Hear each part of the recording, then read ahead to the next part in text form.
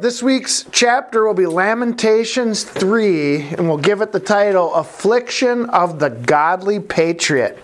In chapter 2, Jerusalem's sins caused God to become her enemy, and in this chapter, the prophet Jeremiah laments not only for the affliction of Jerusalem, but he also laments for the way that he was treated by his own people. When you look at, he's going to talk about in this chapter, he was mocked and ridiculed for telling the truth.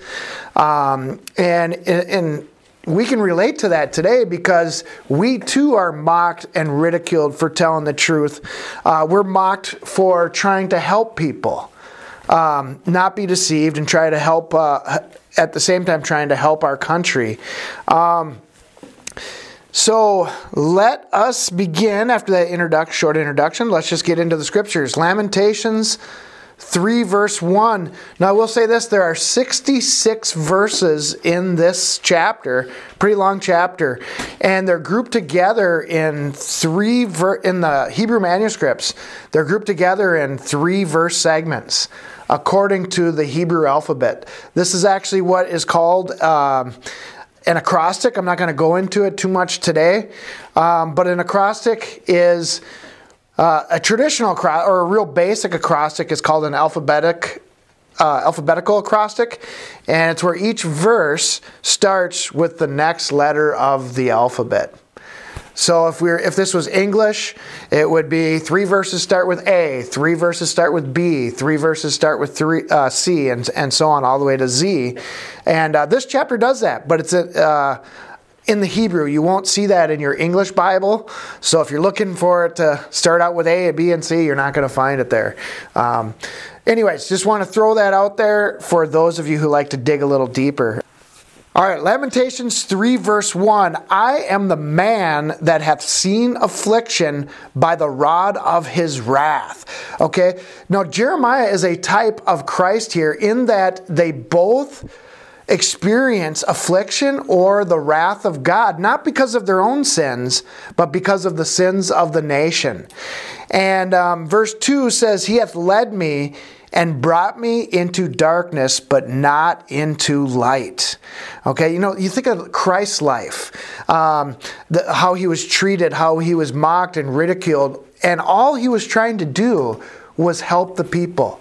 He was trying to teach them righteousness. He was trying to teach them forgiveness, teach them all these principles of the kingdom, yet he was despised, rejected, and crucified.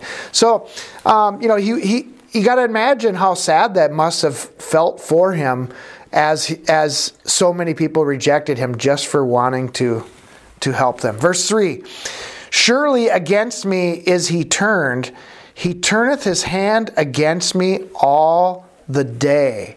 Okay, so the prophet, he's feeling like the wrath of God is on him. Okay, verse 4, My flesh and my skin hath he made old. He hath broken my bones. He hath builded against me and compassed me with gall and travail.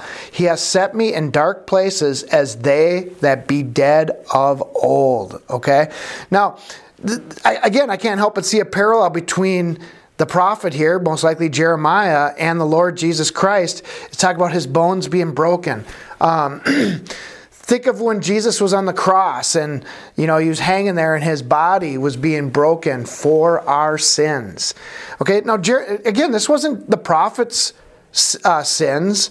He's not being punished for anything that he had done, although obviously he's not a perfect man. But he's a type of Christ here, taking the punishment for the nation. Now, I do want to draw this parallel. He was also a great patriot. He cared for his nation. He wasn't just thinking of himself. He wasn't just watching the nation fall apart around him and have it not affect him by saying, well, I'm going to heaven.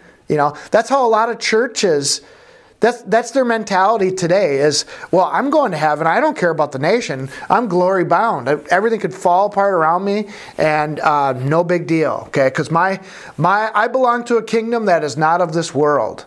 And that's how they view that. And I think it's a skewed, inaccurate view because this chapter This is the crying out of a true patriot.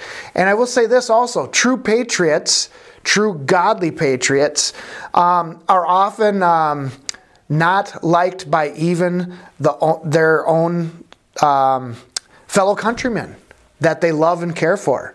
And that's what we see here. Jeremiah loved and cared for his nation, and he also wanted to serve God, yet he was treated very poorly, as we're gonna see here in a little bit. So he says, it feels like I'm in the grave. Okay? Feels like I'm in the grave. Verse 7, he hath hedged me about, that I cannot get out. He hath made my chain heavy. Also, when I cry and shout, he shutteth out my prayer. He hath enclosed my ways with hewn stone. He hath made my paths crooked. Now remember, Jesus was buried in a tomb of hewn stone. He also, the chain that he carried was the cross. Okay, all the way up to the mountain where he was crucified. But there's something interesting in this verse here. Also, when I cry and shout, he shutteth out my prayer. There was a time when Christ was on the cross, when he cried out, my God, why hast thou forsaken me? And he was quoting Psalm chapter 22, but I have no doubt that part of the price, probably even the more significant part of the price that Jesus paid, was actually literally taking the sins of the world upon him. Not just the physical pain, but actually being treated by God for that moment in time as though he were the sinner. And at that moment, you would, I think probably the most painful feeling that anybody could have is to feel like you're separate from God. We're not going to minimize the physical pain that he went through, but I think the most painful thing that he suffered on that day was a temporary separation from God. And some people think that, that's blasphemy to say that. God would never forsake Jesus. But they forget about what he was doing. He wasn't forsaking Jesus because of Jesus' sins. Jesus voluntarily stood in our place. There's a little bit more to go into that than just physical pain. Excuse me. Verse 10, he was unto me as a bear lying in wait, and as a lion in secret places. I cannot help but think of the bear and the lion that we're going to go up against in the end times. It's the beast kingdom of the Antichrist. Who's allowing the bear and the lion to come? Ultimately, it's God. And God's servants, the true patriots, true Christian patriots that love God and country, they're going to suffer affliction from both their own countrymen as well as this lion and bear kingdom of the Antichrist. So I guess what I'm trying to say is when we're reading these passages, these are probably some feelings that we are going to experience during the tribulation.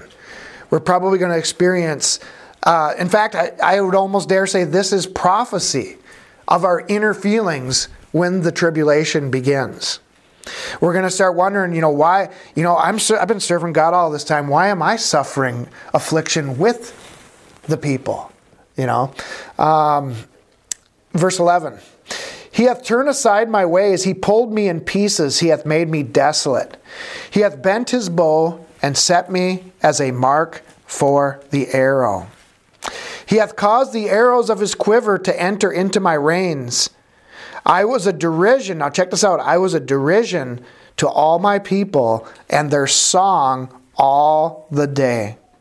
Somebody brought up Saturday Night Live this morning. Saturday Night Live always loves to mock, Christians and patriots and godly people. Well, it was no different during the time of Jeremiah.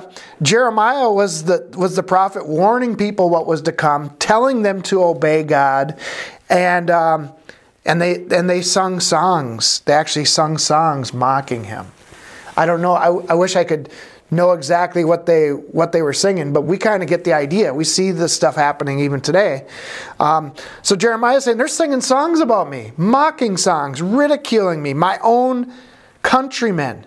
Verse 15, he hath filled me with bitterness. He hath made me drunken with wormwood. Okay, again, another parallel to the crucifixion of Christ.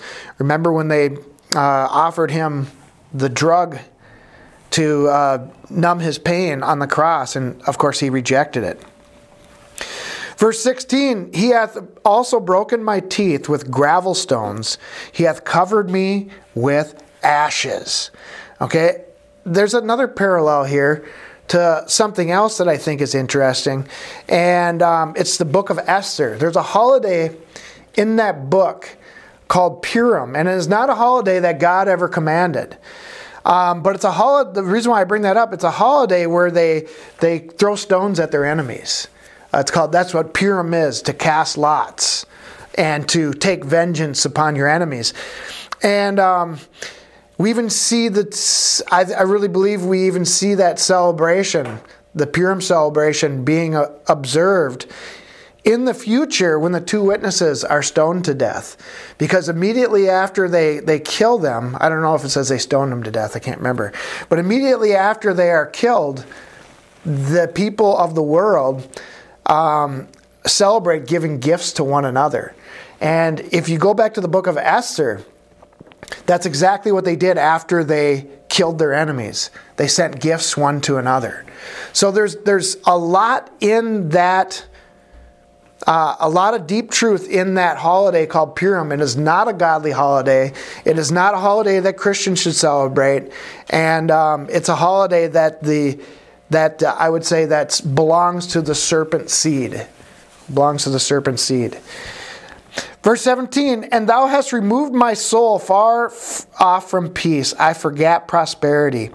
And I said, my strength and my hope is perished from the Lord. So he's kind of saying he's feeling like he's feeling afflicted. He's feeling like there's not any hope, and he's feeling like all is perished. Verse 19, again, remember, for those of you that maybe haven't been following all of our studies, Jerusalem had just been conquered by the Babylonians. The city laid in ruins. Children were dying in the street of starvation. Mothers were even eating their own children to try to survive. Verse 19, remembering mine affliction and my misery, the wormwood and the gall. My soul hath still in remembrance and is humbled in me. This I recall to my mind, therefore have I hope. Okay, he says, well, I've almost lost hope, but then he goes on and says, but then I remember, basically he's remembering, as he's going to talk about here, God's mercy, and he has not totally lost hope, though he's feeling like that. Verse 22. It is of the Lord's mercies that we are not consumed, because his compassions fail not. Now I think about this, whatever happens in America, I believe we're at a turning point. We could have a restoration, a little bit of a revival or a reprieve, but we could also be heading into the Great Tribulation. We could be looking at America totally falling apart like Jerusalem fell back here in the book of Lamentations. And, I just, I don't think that we could charge God with being unjust if he decides to do that. I mean, we don't even deserve to have our freedom right now with as much sin that is going on in our country right now with abortion, homosexual marriage. In other words, if God decides to end this thing called America, he's got every right to do so, and he'd be just in doing it. I just pray that he doesn't, and that he'll extend his mercies. Verse 23, they are new every morning. Great is thy faithfulness. Okay? This is fascinating. If you are a repentant sinner, if you're a true Christian, you fall short every day. It doesn't mean that you're purposely sinning or, rebelling against God, but we're not perfect, right? So God gives us a new start every morning. And, naturally, when somebody's having a bad day, people say, well, hey, there's always tomorrow. There's something about going to bed and waking up. A new day always just feels like a fresh start. But that's what Jesus gives. Now it's interesting because that's what Jesus's blood on the cross gives us every single day if we are a repentant sinner striving to follow him. Verse 24, the Lord is my portion, saith my soul, therefore will I hope in him. The Lord is good unto them that wait for him, to the soul that seeketh him. Okay, wait for him. That's patience. Okay, my wife has lots of patience.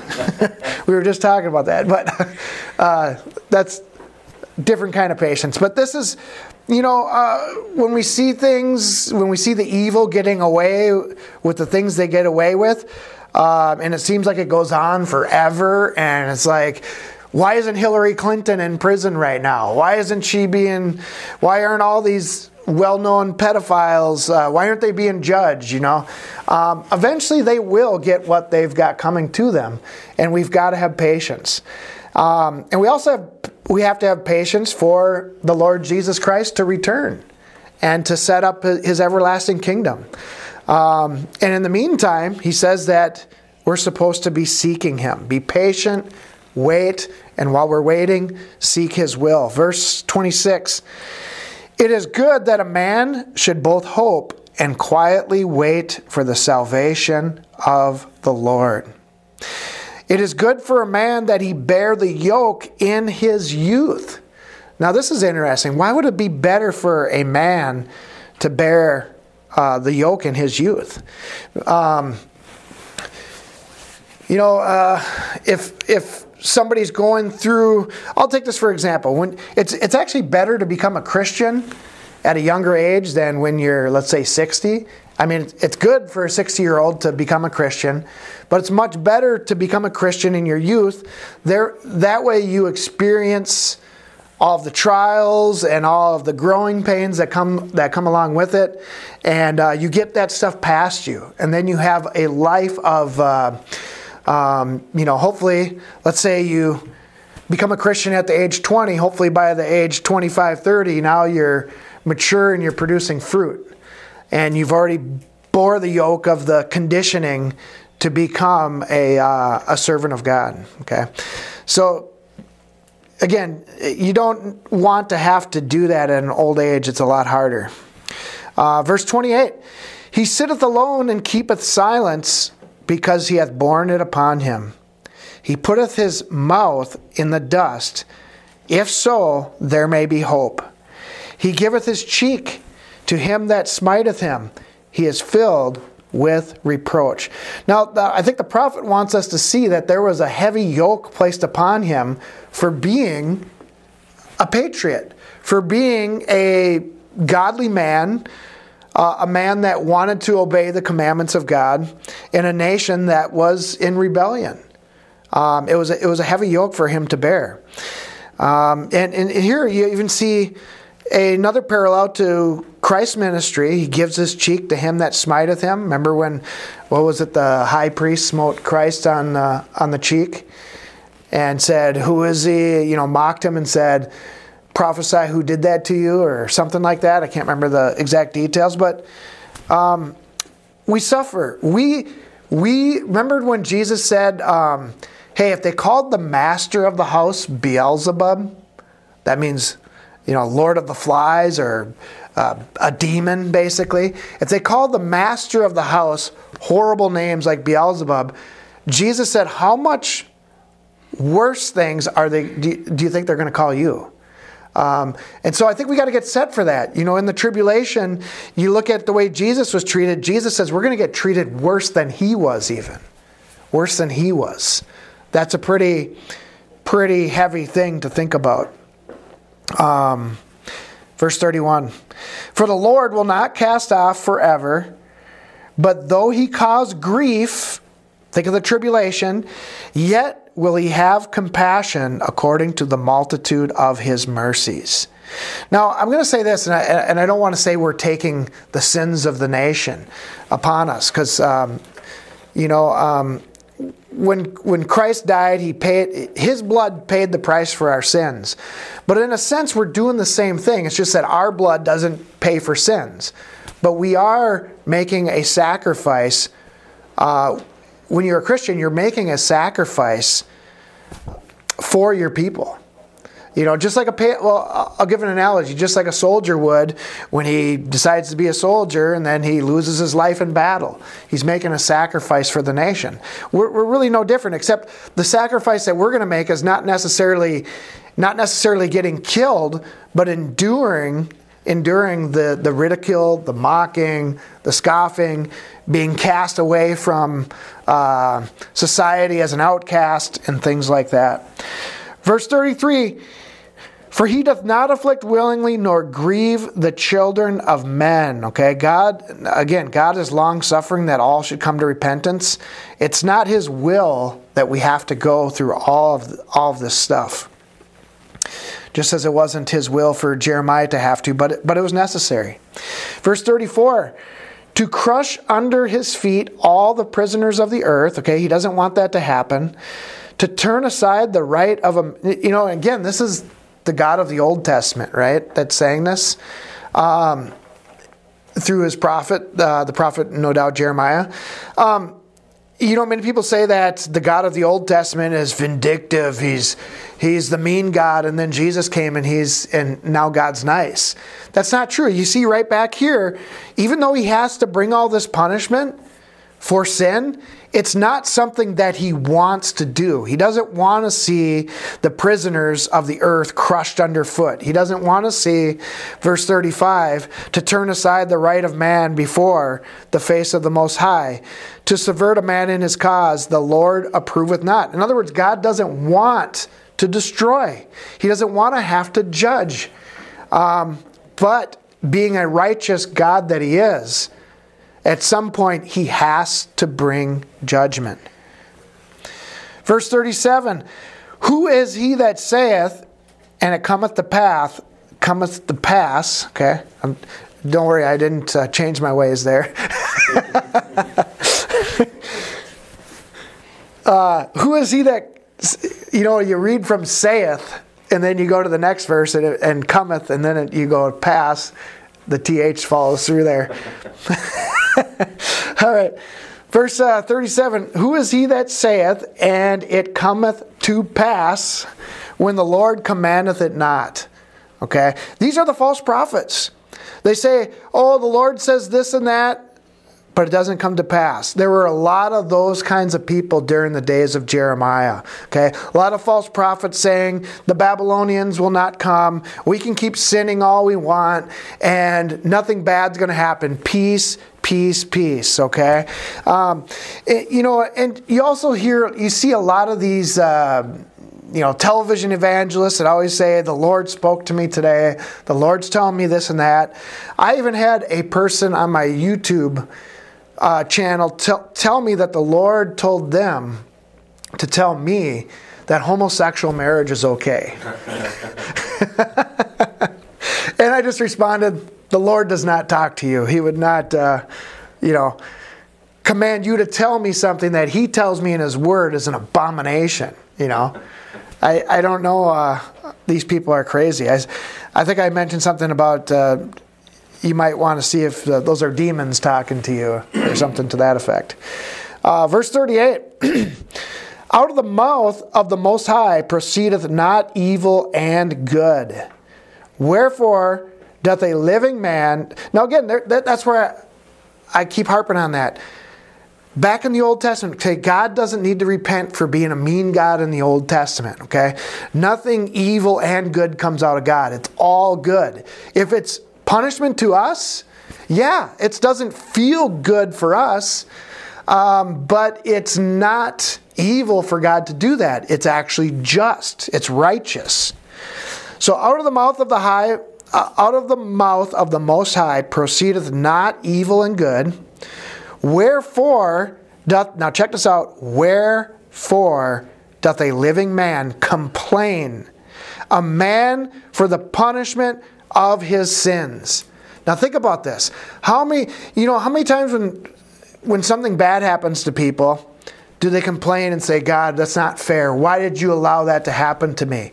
Sometimes it's not God's fault, or it's not him bringing punishment. Sometimes it's just the way it is.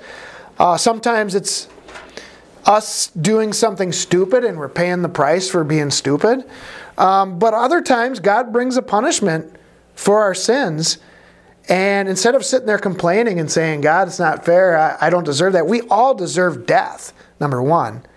We all deserve death, the death that Christ paid on the cross for us. So I guess my thing is, no matter what things we go through in this life, it's nothing that we should ever complain about. Whether we go through affliction, tribulation, turmoil, we must always have the attitude that God is righteous, God is just, and I'm just happy to be alive, and I'm just happy to be able to have eternal life no matter what happens in this life.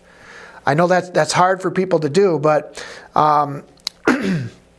we don't want to be complaining to God that our lot in life is not fair. Verse 40, let us search and try our ways and turn again to the Lord. Let us lift up our heart with our hands unto God in the heavens. We have transgressed and have rebelled. Now check this out. Thou hast not pardoned. Okay? Now think about this. After he says, instead of complaining, why don't you search out your ways and turn again to the Lord? Don't sit and complain and say, God, why did you do this to me? Why did you allow this to happen to me? I'm a good person, and all this kind of stuff, Try your ways. See if there's something that you're doing wrong that could be making God mad, number one. And contemplate that in prayer and say, you can even say, Father, please help me. If there's something I'm doing that's angering you, if you feel like God's putting roadblocks in your way, or He's bringing some kind of punishment your way, it's a good idea to make that prayer. Say, Father, please show me that wickedness that's in my heart that needs to be gone. But I will comment on this. Thou hast not pardoned. But we always hear that God, we can just sin and do whatever we want and God forgives. Does anybody think that's always the case? No, especially if you do it willfully. But now Jesus can forgive sins that you do on earth. God will forgive you by the blood of Jesus so that you can enter into heaven, so that you can gain eternal life. But there are still sins we can commit as Christians and even non-Christians that God won't pardon on the earth. He'll judge you for it here and now. There are a lot of examples of that. Somebody, if they want to go sleep with a prostitute, let's say they're a Christian and they just got weak and they decide to sleep with a prostitute, God can give you herpes or AIDS or something like that. You could still get eternal life. You could still repent of that, but you may still have to suffer the vengeance of God for that decision. God could, now I don't want to freak anybody out, or if anybody has ever lost a loved one in a car accident, it's not always God doing that. But if you claim to be a Christian and you're out there rebelling against God, God might decide to send you home through an accident or something. I mean, God can do that. And why am I bringing that up? Look at Jerusalem here. It came to the point historically where the people rebelled against God so much that He said, I'm not pardoning their sin anymore. I'm bringing wrath. And remember, when you look at what happened, again, the Babylonians violating the women, all of the men being killed, the children dying in the streets. This is the picture of pretty much God's most severest punishment upon a nation. Totally wiped out the nation, not totally wiped them out, but totally destroyed the nation and sent them into captivity as slaves in another land. I mean, imagine that. That would be about the worst thing we could think of in America right now, is if the Chinese came here, killed all, took all of our wives and daughters, violated them, killed all the, killed most of the men, and took everybody else and brought them to China for as slave laborers. I mean, think about that. That's what happened to the Israelites, and they deserved it. They deserved it. Verse 43, thou hast covered with anger and persecuted us. Thou hast slain, thou hast not pitied. Think about that. There comes a time where God will not pity. There are also, to blast, Jesus said in the New Testament, to blaspheme the Holy Spirit, there is no forgiveness for that. Now, many people say, I often used to look at that and think, well, that means you're condemned to hell if you blaspheme the Holy Spirit. It may be.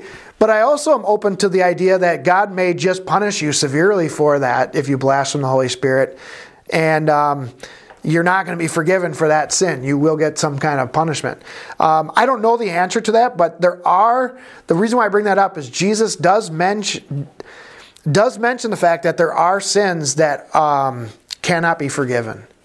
They are the unforgivable sins. I don't know how many of them there are. We know of only one that I can think of, and that's to blaspheme the Holy Spirit. That would be the unforgivable sin. Now it says, thou hast not pitied. The whole book of Hosea, you might want to mark this down. When God decided to judge the Israelites, a little bit over 100 years before he judged the house of Judah, they were carried away. They were defeated by the Assyrians and carried away into captivity in Assyria. And he gave a whole story of the Israelites encoded in names. And I'm trying to remember the names at this point. I can't remember. But one of the names it was a Hebrew name that was translated to mean pitied, and one was not pitied. And it told the whole story where God was going to not have pity upon the Israelites. He was not going to hear their prayers for, oh God, help us now. He wasn't going to hear them. And then there was another time where he said they would be called pitied, where he would have compassion on them. So I just want to bring that up because that does tie into this book. We don't have a lot of time to go into it, but there it is. Verse 44, thou hast covered thyself with a cloud, that our prayer should not pass through. Now think, have you ever felt like your prayers are not being heard? Sometimes that can be the result of rebellion, sin. There's something in your life that God is really not happy with, and He's probably looking down at you right now saying, hey, I'm not going to hear your prayer until you, number one, repent, and number two, actually start trying to obey me. So if you get into these Christians today, so many Christians today just think that we can live however we want. You just get up and you can just say, sorry God, and that you can just keep repeating that over and over again and not actually strive to obey. They don't actually strive to obey. Eventually God gets upset to the point where He doesn't even listen to their prayers. In fact, the prophet says that it's like a dark cloud over them, and it blocks the prayers from going up to God. Verse 45, thou hast made us as the offscouring and refuse in the midst of the people. Now this is pretty graphic, actually. It's translated really nice. In other words, He's made the people as though they were human waste. Okay? Human waste. Verse 46, all our enemies have opened their mouths against us. Fear and snare is come upon us, desolation and destruction. Mine eye runneth down with rivers of water for the destruction of the daughter of my people. Again, this is a true godly patriot. He was talking about all the afflictions he got from his own people. Now he's afflicted because he's watching the destruction and desolation of Jerusalem. Verse 49, mine eye trickleth down and ceaseth not without any intermission. Till the Lord look down and behold from heaven, mine eye afflicteth mine heart because of the daughters of my city. So he says, I'm crying and I cannot stop crying at the destruction of my country. Verse 52, mine enemies chase me sore like a bird without cause. They have cut off my life in the dungeon and cast a stone upon me. Again, there is another parallel to the life of our Lord Jesus Christ. When the enemies chased him, they crucified him, and then they put him in that dungeon, or eventually he was put in the dungeon with the stone rolled over on top of it. The grave, the tomb. Verse 54, waters flowed over mine head. Then I said, I am cut off. I called upon thy name, O Lord, out of the low dungeon.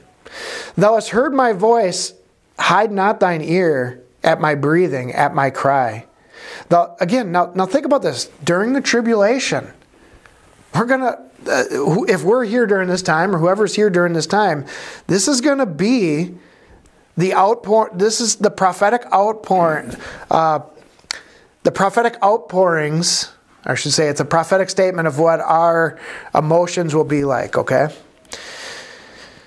Hide not thine ear at my breathing, at my cry. So there will be times, in the Great Tribulation, that you think, is God with me? Is he just letting this happen to me? Why is he doing this? Verse 57, thou drewest near in the day that I called upon me.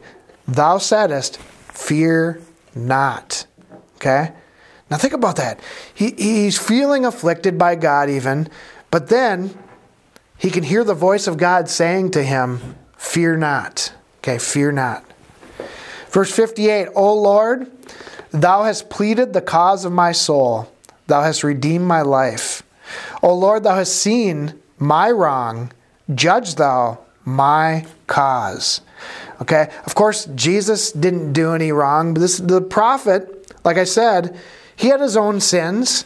The nation wasn't being judged for his sins. He was feeling the wrath of God for their sins, but he still had his own personal sins, just like we do today. Verse 60, thou hast seen all their vengeance and all their imaginations against me. Speaking of those that were persecuting and mocking him. Thou hast heard their reproach, O Lord, and all their imaginations against me.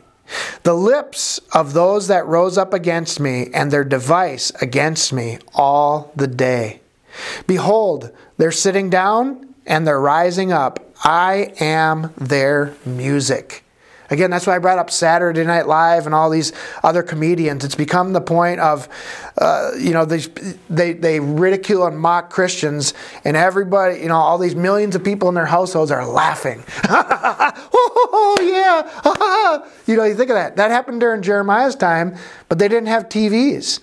But I'm sure he walked by the taverns or whatever and heard the songs of them mocking him in their taverns, getting loaded and drunk, talking about, you see that dumb fool Jeremiah telling us not to sin anymore.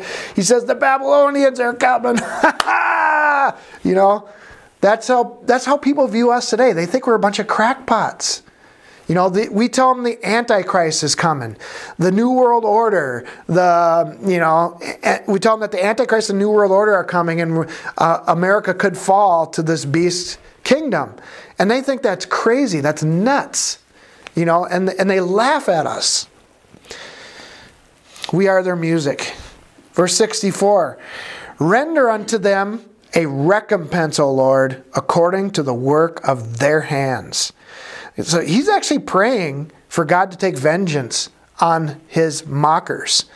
We're often told that we should just pray for our mockers and those that ridicule us. But there's also a time where I guess you can pray against them as well.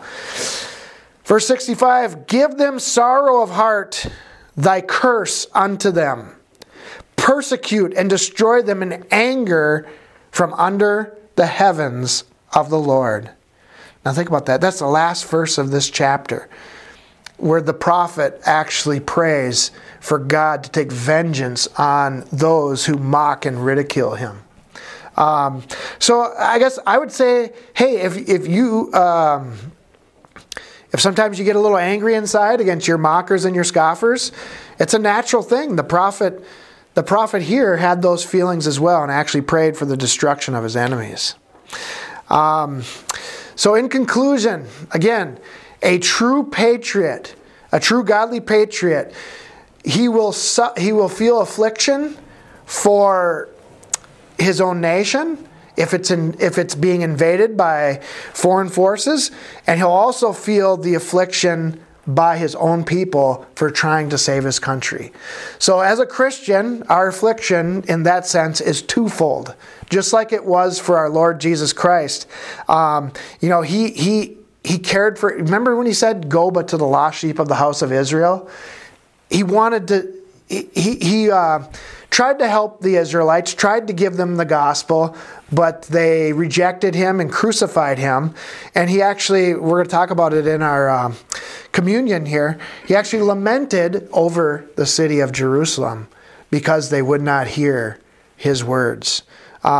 So again, just to repeat, this whole chapter was a foreshadow of what Jesus would go through during his 3.5-year ministry, and it's also a foreshadow of what I think we will go through during our 3.5-year ministry in the Great Tribulation.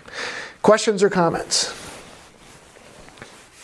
I think it's interesting, this whole Lamentations. I haven't really studied it myself, but like we've talked about a million times, in most churches, feel good, love, and grace and mercy churches would never teach this, because some people, if they're weak in their relationship with God or whatever, could actually turn them off to God, because it's like, what kind of a God? I've heard people say that. What kind of a God would do this? What kind of a God?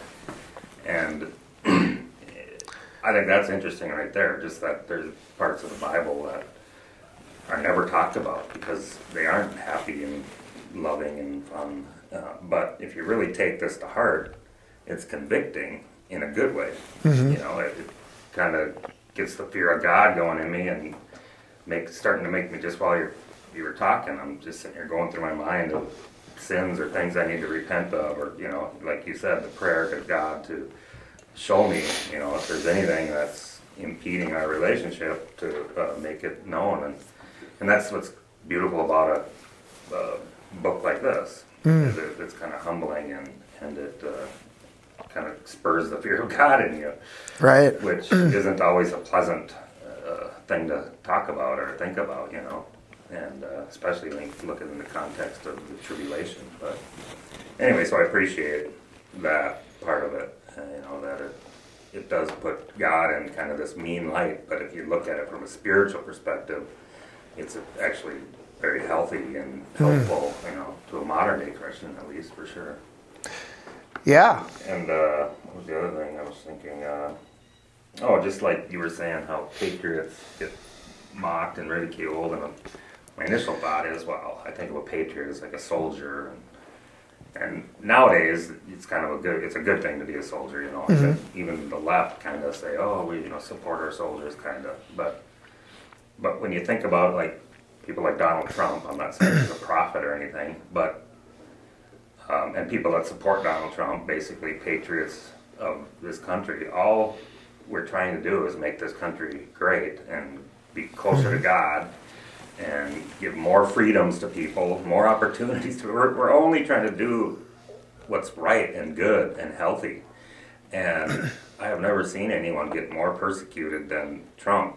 Right. By a nation, at least half the nation wants him dead, basically. But now he's got the coronavirus, and they hate him, and they will just do nothing but attack him and call him names. And he's just a guy that could have retired easy life and been just fine.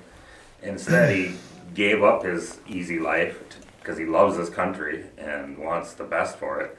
And for some reason half the country just hates him and hates everybody that supports him. And so I agree with you that they do mock patriots. And, it's just a very confusing thing. It's got to be Satan, because what else? There's no other explanation for a group of people trying to make this country better, and half of the country doesn't want that. It's just confusing. Yeah, that's a good point, and probably should have brought that up in the study. As a whole, Christians are mocked and ridiculed, but Donald Trump right now, he literally is an individual like Jeremiah, even though Jeremiah was, I'm not trying to compare, again, Donald Trump to Jeremiah, but Donald Trump is being mocked by name continually, literally, whereas people don't even know our name, it's just Christians, that's interesting. So, I definitely see some application to a true patriot like him in that sense, that he just wants to make our country great, and yet he's hated for it. You'd think he was Satan the way people, half the country talks of him. It's crazy. Anything else? Just when you're talking about like the God of the Old Testament being like a big meanie and kind of having to punish, even his own children, and people just not being able to grasp that or whatever, he put us through this flesh life, but he did it in a way because he already knows all those feelings, and just that I think, as a parent, you can kind of look at how you raise your kids. And of course, you're not trying to be a big meanie to your kids. So he looks at us like, we are his children. So if you kind of try to think how you look at your own kids, and yes, we punish them and we yell at them, but it's all because we care for them and we want them to stay on the straight and narrow. And so sometimes like when I see bad things happening and I, like you're saying, oh, he's just a big meanie, I kind of try to think of it as like, well, he is my parent and he just wants what's best for me.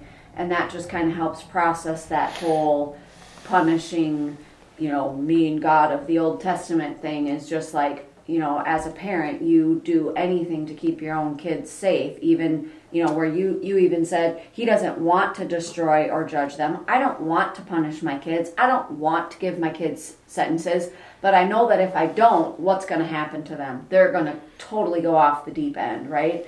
So he's maybe looking at us in that same way. He doesn't want to punish us. He doesn't want to do those things. But if he just puts his hands up and says, well, I'm done, then what's going to happen to us? We're just going to totally go off the deep end. Yeah, then you'd be like an absentee father. Yeah. That just didn't care about his kids. Yeah. Or like, as we've talked about many times before in Romans, 1:28, where he literally is just like so sick of the kid that just keeps saying, blaspheming him and not following his commands, and he finally does throw up his hands and just say, fine, I'm going to turn you over to a reprobate mind. So obviously you don't want it to get to that point where you annoy him so bad that he doesn't correct you anymore and he does just say, fine, whatever. And I kind of feel like maybe we're in that state where half of his children he's had to do that to, and the other half, maybe he's giving you some correction along the way. I don't know. And he disciplines those he loves. Yeah. He loves all of his children, but obviously you get to a point where sometimes you can't enable your kid anymore. And I don't know. Well, and another thing, too, is, when God punishes, like in the Old Testament, when somebody was given the death penalty, he would say, this is done so that all of the rest of the nation would see, hear, and fear and not do it. And I think that's, like Damien was bringing up, I think that's what the book of Lamentations really does for us. It makes us realize God really did do this. This is history. This literally happened. It was foretold of by the prophets that it would come to pass if they wouldn't repent. They didn't repent, and then he brought it upon them. So it's a real life example of, man, I don't want to do that because I don't want to make him mad because I don't want him to do that to me. Yeah. A proverb came to my mind when you were talking as well. Spare the rod, hate the child. And sometimes there are punishments that you say, no, you can say you're sorry, but you're going to suffer. You still have to suffer some pain for this. Whether that be spanking, grounding, you can't just say you're sorry and then have it just start over all the time. Sometimes, yeah, that works, but sometimes that pain needs to be felt in one way or the other. Many times when people become a Christian, they get into this low spot. It's kind of, you hear that story a lot where they actually will cry out to God and maybe even blame Him for what's going on. Or even say they hate Him. I hate you, God. Why'd you let this happen to me? And then God might show them that it was their fault, because I guarantee a lot of people were blaming God when Jerusalem fell and maybe their little baby is dying of starvation in their arms. Some of those mothers are probably blaming God. God, why did you do this to me? But He did still leave a window open for the nation. Now think about this. He didn't destroy the nation entirely. He brought them into 70-year captivities to pay for. He brought them in bondage for 70 years to pay for their sin after the initial catastrophic judgment. Those that were left still were basically prisoners for 70 years. And then He restored the nation. So there was still hope through all of that severe punishment. There is another Old Testament verse that comes to my mind now that we're talking about this. There was the law of the rebellious son. And I don't know if this was how many times this ever happened, but if somebody had a child that they wouldn't listen no matter how many times you punish them, and they swore at you, tried to punch you, and all this stuff, they would actually have the parent bring the child out to the city elders, and they would stone that child to death. I mean, so some people wonder, oh man, but that would, think about all the children. Just the threat of knowing that could happen. Your parents could bring you out to the city square and have you stoned to death if you don't obey. That alone would make most kids obey. But I think there's something even deeper there, though. I think that is something that God is going to have to do. He's going to have to destroy His own children that have been corrected time and time again, and they still are just totally rebellious. And there's only one option left at that point, and that's destruction. Destroy that soul in the lake of fire because they're not able to be reformed.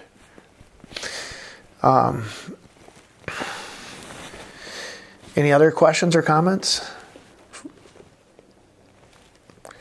All right. Should we take a few-minute break, and then we'll do we'll read a couple of verses for the communion, and then we can take that. Christian Overcomers is brought to you by the tithes and offerings of our listeners. If you would like to support our ministry, please go to ChristianOvercomers.com. God bless you, and thank you for your support. Mine eyes have seen the glory of the coming of the Lord. He is trampling out the vintage where the grapes of wrath are stored. He has loosed the fateful lightning of His terrible sword. His truth is marching on.